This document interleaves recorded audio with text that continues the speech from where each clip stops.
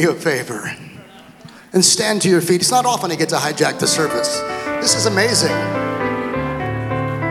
Your son-in-law, just upstage, Jeff, on your birthday. 63, maybe from your perspective, though it's 39. Shall we sing? Happy birthday to you. Happy birthday to you. Happy birthday, Pastor Mark. Happy birthday to you. Mr. Mark? Oh, I said Mr. Mark. Not Mr. Mark, Pastor Mark.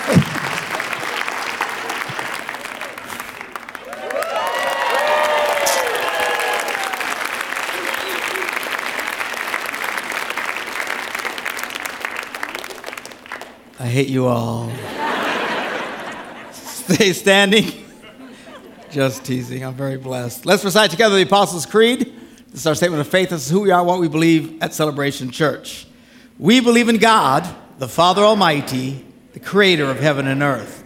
We believe in Jesus Christ, his only Son, our Lord, who for us and for our salvation was conceived by the Holy Spirit, born of the Virgin Mary, suffered under Pontius Pilate, was crucified, died, and was buried. He descended to the dead, and on the third day he rose again. He ascended into heaven and is seated at the right hand of the Father. He will come again to judge the living and the dead, and his kingdom will have no end. We believe in the Holy Spirit, the holy Christian church, the fellowship of believers, the forgiveness of sins, the resurrection of the body, and the life everlasting. Amen. You may be seated. Glad to have you all joining with us this morning over in Appleton and Stevens Point at our campuses there on this, my birthday. I'm too pretty to be this old. Oh, my goodness. Anyway, very quickly, across our campuses, we're having a baptismal service December 13th. So sign up. If you've given your life to Christ and have never been baptized, you need to get baptized. And it's going to be a fun, fabulous service. Wednesday night, correct? Yeah, December 13th. And also keep in mind our legacy offering that's coming up December 10th. Be intentional. Don't just slide in without thinking it through. All right? Pray about it, think about it, talk about it, and come with something special to give. And as I said, if it doesn't sting a little bit, you're not doing this right. All right? Well, this is the big holiday weekend. Kick off to the holidays, Thanksgiving, and Friday, Black Friday. I call it the annual running of the pagans. For those of you who don't know the reference, in Spain, every year they have the running of the bulls. Idiots get out there and run away from bulls. Dumbest thing I've ever seen.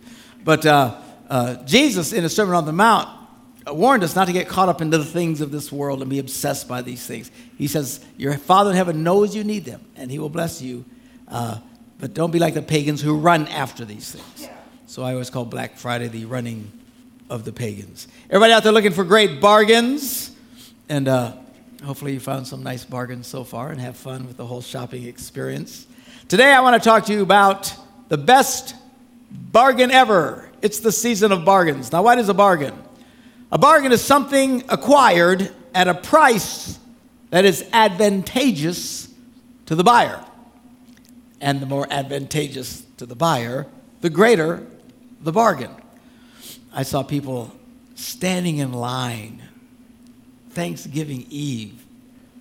They stood there all night long to get stuff at Best Buy. Man, ain't nothing good enough in there I'd stand that long for. But, you know, everybody's got their thing. They're out there doing their, I'm sure they had fun freezing to death. But why did they want to do it? Because the first ones in got the best bargain. It was the most advantageous, although I would think freezing at night in Green Bay all night long is anything but advantageous. But that's what they did, and everyone's having fun with it now. I'll talk about one of the greatest bargains that you'll ever experience in your life. Jesus talked about it in Matthew, the 13th chapter. He said, the kingdom of heaven is like a treasure hidden in a field. When a man found it, he hid it again. Why? He didn't want anyone to know it's there. He's excited. He runs home and in his joy sold all that he had in order to buy that field. Now his friends undoubtedly thought he was out of his ever-loving mind. What are you doing? Man, I'm liquidating everything. I want this chunk of dirt.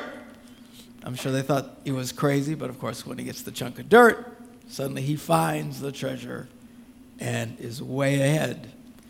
Again, Jesus said the kingdom of heaven is like a merchant looking for fine pearls.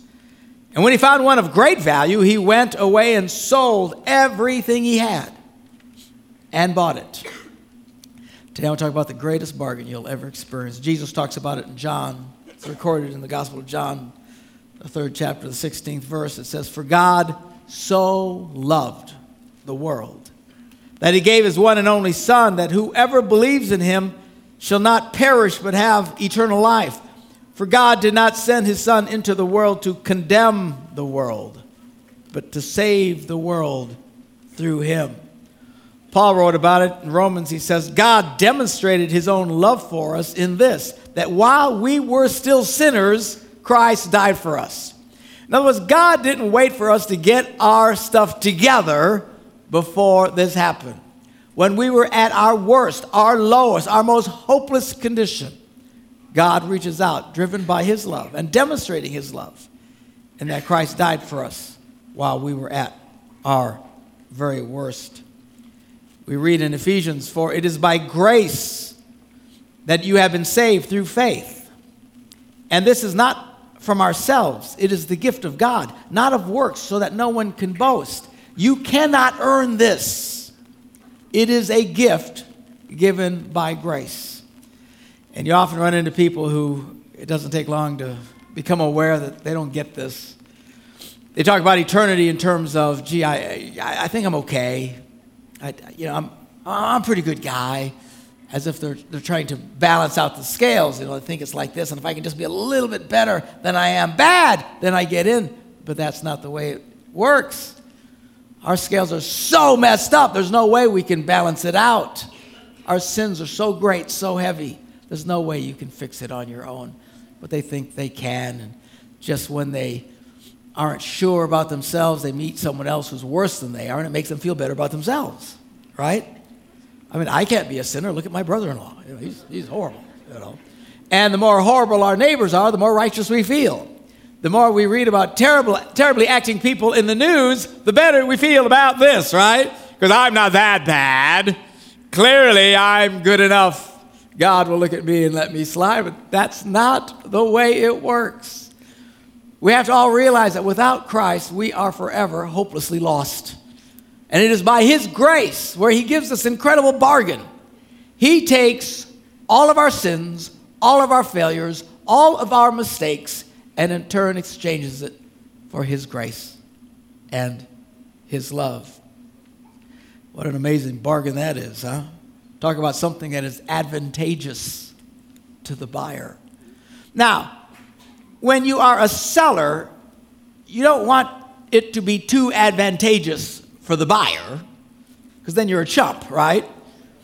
And if you got something that's worth $1,000 and you sell it for $100, you're a dope, all right? Great bargain for the buyer, but you don't want to be a fool. I mean, talk about, you want to at least be as smart as you can. Get as much as you possibly can, as much as the market will bear for whatever it is that you possess. But here God makes the worst bargain ever. Talk about all the advantageousness coming to us, advantage us. Why would he do such a thing? We'll answer that in just a second, but not only is he willing to do it, he's anxious to do it and is reaching out intensely trying to make this bargain with people all over the world. When Jesus was here, he walked around the people and he was constantly wanting to make this insane bargain. Forgiveness for grace. How incredible is that? You know, when Jesus was walking on the earth, at first the religious people kind of thought this was cool because here is this guy who talks about God like no one has ever talked about God. He's making things clear, crystal clear, things that they had never quite understood before. People are following him by the tens of thousands. The Bible called them multitudes. Multitudes of people are following Jesus. He's the rock star of the day. Everybody likes to be around famous people, right? So here everybody's hanging around there. The religious people think, this is cool. Look, church attendance is up dramatically. This is awesome. Look at all these people showing up. And he starts doing miracles and showing the power of God. Wow, how impressive is this? But then Jesus starts to really irritate the religious people of his day for one very simple reason. He was very quick to make bargains with very broken people. In fact, it drove them nuts. They would criticize Jesus. Why do you spend time associating with sinners? Jesus spent time with people who are looked down as very bad people, prostitutes, drunkards, tax collectors, which it's not like today. If you're a tax collector, you work for the IRS, we don't hate you that much. But anyway, no, it's fine. I'm teasing you. But back in that day, to be a tax collector was to be a collaborator with the enemy. Israel was under the occupation of Rome. Tax collectors were fellow citizens who collaborated with the Romans to excise taxes from the people, and in doing so would line their own pockets at the same time. They wound up being very wealthy people as they sold out their neighbors, their friends, their own families, and people hated them with an intense hatred, as you can well imagine. But yet Jesus spends time with these people, and it drove him crazy. Why are you doing that? What are you thinking? And Jesus would at times explain it to him and said, look, it's not the well who need a physician. It's the sick. Now, if you're here this morning and you are not in need of a physician, consider yourself blessed by God. I mean, nobody wants to need one. It's nice to have them. God bless the physicians among us this morning. But you don't really want to need them. That means something's really bad with you. Jesus said it wasn't, the religious people that had their lives together that needed the bargain. It was those that were totally jacked up. And Jesus was constantly reaching out to those who were some of the most messed up people of his day. We read some of these accounts. One of them is in the Gospel of John, the 4th chapter. Jesus is at this well, and we read it in verse 7. It says, when a Samaritan woman came to draw water, Jesus said to her, say, would you mind giving me a drink of water? Because his disciples had gone into town to buy food. Jesus was there by himself. And the Samaritan woman looks at him, says to him, you're a Jew, and I'm a Samaritan woman. How can you ask me for a drink? For Jews did not associate with Samaritans. The Jews did not like the Samaritans. Now, they were actually related. Samaritans were Jewish people, but who had intermarried with nations around them and stuff. And they basically considered them the stepchildren. And they didn't like them. And, the sellouts and the compromisers. And they didn't quite get it and didn't understand faith like the Jews understood the faith. And they basically had nothing to do with them, didn't want to be around them. Even to talk to them would be a breaking of protocol. You don't talk to these people. And much less a man even talking to a woman. They were very chauvinistic. You have no idea. It was bad, really bad. So Jesus breaks all the rules. Here's this woman that he engages in conversation, and she's a Samaritan woman. We don't do those things.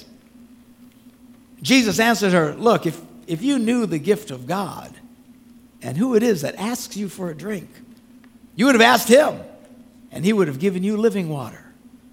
Of course, the woman had no idea what he's talking about. Sir, the woman said, you have nothing to draw with, and the well is deep. Where can you get this living water? Are you greater than our father Jacob? Remember, we just finished studying Jacob, whose name was turned to Israel, had 12 sons, the 12 tribes of Israel, the great patriarch Jacob. Are you greater than our father Jacob, who gave us this well and drank from it himself, as also did his sons and livestock? Jesus said, everyone who drinks this water will be thirsty again. Great analogy. Because Jesus is talking about spiritual things. She thinks he's talking literally about the water. And if there's one thing that is true about the things of this world, whatever satisfaction and relief of thirst in our souls that he gives, it is extremely temporary. And people spend a great deal of time indulging in all kinds of things, trying to satisfy the thirsting of their hearts and their souls. They turn to all kinds of things. They're convinced if I can just find the right girl, the right guy, this will quench the thirsting of my soul. If I just had enough money, that would quench it. And of course, no one ever has enough money. And some think, well, if I just go out and have a good time, party, drink a lot of booze, that'll fix it. Take a lot of drugs, that'll straighten it out. And on they go, and they try, and whatever brief respite they have is more brief than respite. And it seems to never satisfy. It never puts it out. Jesus said that's what this is like, this water. He says, but whoever drinks the water I give them will never thirst. Indeed, the water I give them will become in them a spring of water welling up to eternal life. You'll have so much water, it'll be bubbling out of you. Talking about his life, eternal life. Again, this lady had no idea what he's talking about. And she says to him, sir, man, give me some of this water so I don't have to get thirsty and come back to this stupid well and keep drawing water. Remember, they didn't have faucets you opened and water just came out. You know, every day, whatever you wanted to drink, you had to go get it and drag it back to wherever you lived. This is how people existed from day to day. And then Jesus looks at her and she says, hey, give me some of this water. That'd be great. And Jesus says, okay. So listen, go call your husband and come back. Well, she freaks now, okay, because she has quite the checkered past. Jesus immediately knows who she is and where she's at in life and what she's done. She has no idea. All of a sudden, he makes a reference to her husband, and she, oh, no, I don't have a husband, she says. Jesus said, you're right when you say you have no husband. And the fact is, you've had 5 husbands. And the man you have now, you haven't even bothered to marry this one. What you've said is just quite true. 5 husbands. You got to wonder, what is number 6 thinking? Clearly, this lady has some issues. Now, I have made the statement before about this situation. Clearly, this is one drop-dead gorgeous woman. She has to be a babe of rather impressive caliber. Hence, people lining up one after the other to go through whatever hell she put them through. Number 1 had her, he couldn't take it, dumped her. Number 2 comes, I'll take her. Not long before, I'm out of here. Gives it off to number 3. 3 passes off to number 4. And 4 gives it to the unwitting number 5. He can't take it anymore and he bails. This lady has been around the block, made a lot of mistakes. You ever feel like you've made a lot of mistakes? Sometimes people don't even want to come to church because they've made so many mistakes. I'll often meet someone in town and say, man, you ought to come to church. And they say, man, I'm afraid if I come in there, the lightning will strike me. Why? Because they made so many mistakes. They've done so many bad things. They can't imagine. They can even walk into the church, but they don't understand this bargain that God is wanting to make with them. It's not about how many mistakes you've made. And by the way, his grace is greater than your stupidity. Somebody say amen. You know, it's not like God is shocked when he finds out about you. Like, oh, myself. You know, I mean, he's pretty much on top of who you are and knows exactly all you've done, good and unfortunately all the bad. Don't ever think that, I made so many mistakes, there's no way God can bless me. Listen, if that were the case, we wouldn't even be reading the story. Jesus would have been spending time with some really nice people, having some great conversations with them. It would all be stories about people, really cool people, and blessing these really cool people who kept it together and never did anything nasty and always were great people. No. The Gospels are full of encounters like this, where he meets with really jacked up people. People are completely messed up. People have done so many things wrong, you can't even begin to comprehend it. And he keeps reaching out to these people and making this incredible bargain, great to the advantage of the buyer. My sin, my failures, my mistake, for his life, forgiveness and grace. We read about another encounter in John, the 8th chapter. The teachers of the law and the Pharisees, these are the religious pinheads of the day. Very, very Pharisaical, real into legalism, making sure everything's just exactly right at all times. Well, these pinheads brought in a woman who was caught in the very act of adultery. Now that's embarrassing. Good Lord. Just finding out about it later is embarrassing. Being caught in the act is humiliating. And they made her stand before the group. They're not covering her fault. They're exposing it to everyone. Can you imagine just for a minute what that had to be like for her? The humiliation, the shame, the embarrassment, the tears streaming down her face. And she knew what they were up to. They wanted to kill her because of her sin. They came to Jesus and said, "Teacher, this woman was caught in the act of adultery." Now, do you ever wonder where was the guy? Right? Hard to catch you in the act without the actee. Where is the actee? The actee took off like a cockroach when you turn on the lights. They let him go. Why? Well, he's probably part of the club. Oh, it's Fred. Oh, it's Fred. Fred, what are you doing, Fred? Put on your pants. Get out of here. It's not Fred's fault. It's this lady's fault. It was always the woman's fault, right? How dare she cause poor Fred? We love Fred. This evil woman is Fred's downfall. It's all about her. It's all about her. It's her fault. She's caught in the very act of adultery. Now, in the law of Moses, he commanded us to stone such women. And, in fact, it does. The law of Moses that so many people want to go back to, I don't know what delusional world they live in. But the law of Moses was extremely strict with very harsh penalties. And oftentimes you'll hear Christians quoting these harsh penalties about people who are immoral today and immoral people, and the Bible says they should be stoned to death, and about the homosexuals and the transgender and all these things. And by the quote, listen, don't you ever quote that kind of stuff at somebody. Do you hear me? Never, ever. That was the Old Testament. By the way, people who quote that are very careful not to quote a lot of the other parts, because they'd kill you for anything in the Old Testament. If you disobeyed your parents, you could be stoned to death. That'd knock out half of you right there. If you cursed, that'd wipe out the other half of you. If you worked on a Saturday, it wasn't, don't do that. It's, let's kill you. Everything had this one very intense day of reckoning, death. Now you say, why was it so strict? You have to remember, the world was in a crazy, dark place. And God calls these people to come out of all this paganism. And, well, we should do a study. You can't do a study on it on Sunday morning. So many young people here would be traumatized to hear what kind of life pagans lived, especially in that day. And he pulls these people out of that and sets a new nation that they're going to be different than anyone else and lays all these really harsh rules. And it was rather effective. Nothing can motivate one like dying, right? It's like Singapore. You ever go to Singapore? You ever been to Singapore? Anybody ever been to Singapore? Yeah. It is the cleanest city in the world. It is breathtaking.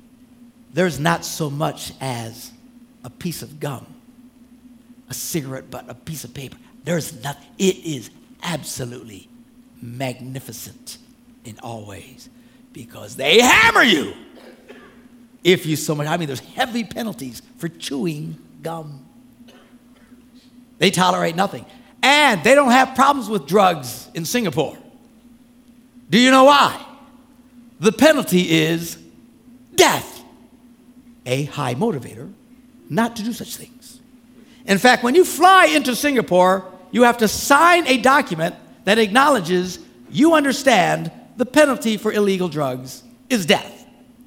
You have to sign permission. Yes, you can kill me. Not a lot of dope heads in Singapore, I got to tell you.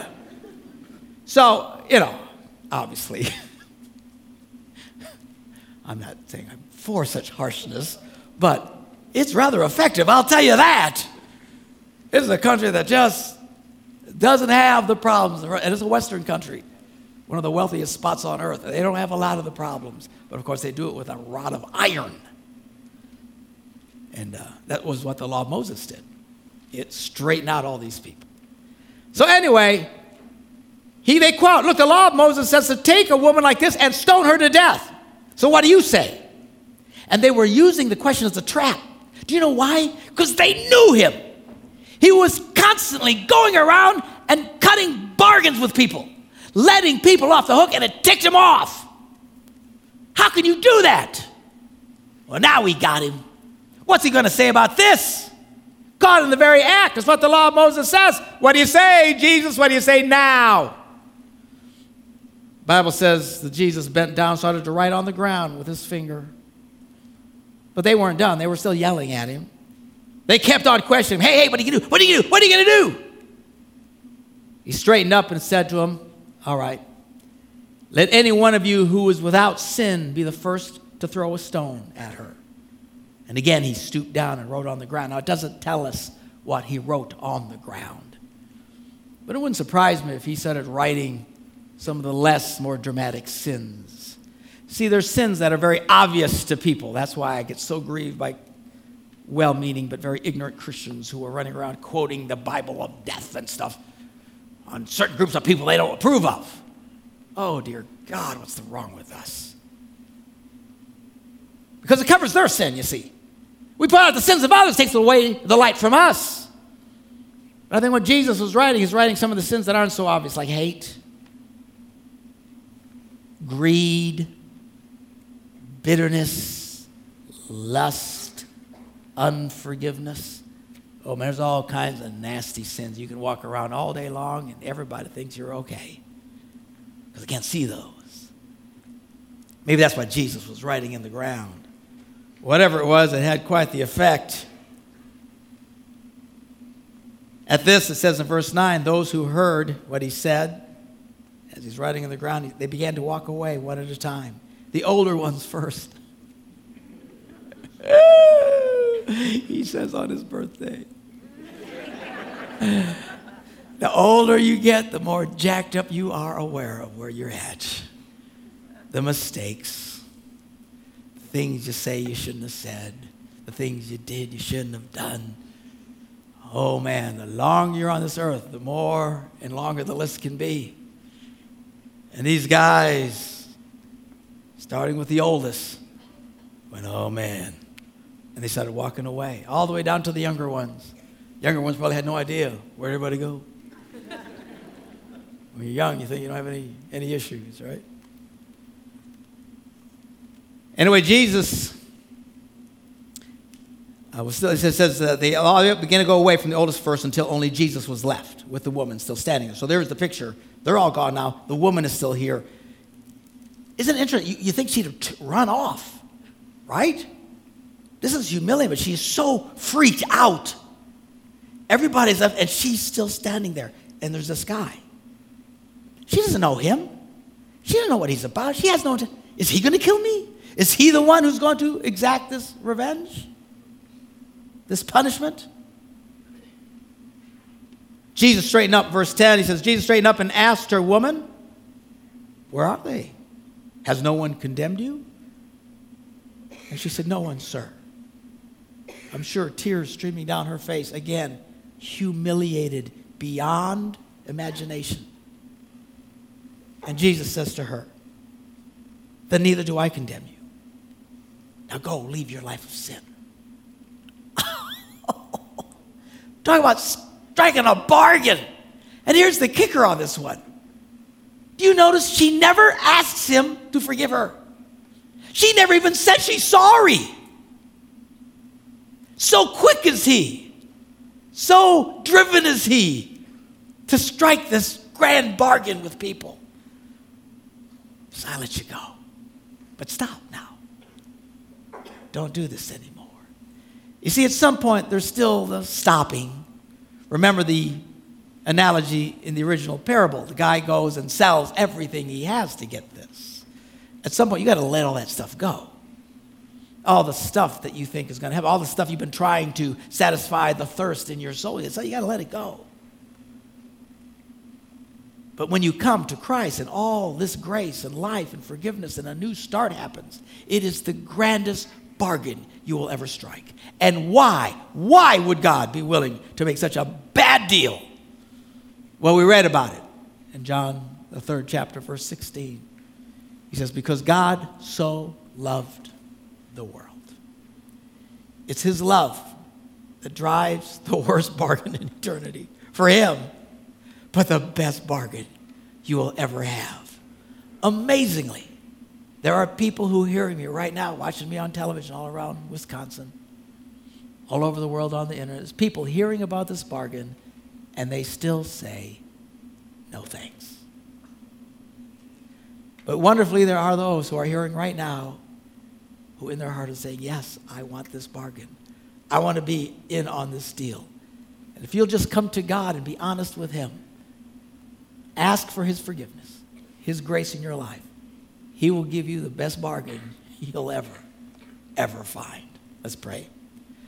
Thank you, Lord, for your kindness and your willingness to strike such a deal with us. Lord, in our sins, we are overwhelmed and hopelessly lost. But here you come, willing to forgive our sin if we will simply put our trust in you and let go of all these things that don't help anyway. Oh God, help us to have faith today. People listening today, maybe who've never come to you, that you'll turn on the light in their hearts. Help them to see this bargain and that they will willfully, joyfully make this deal with you.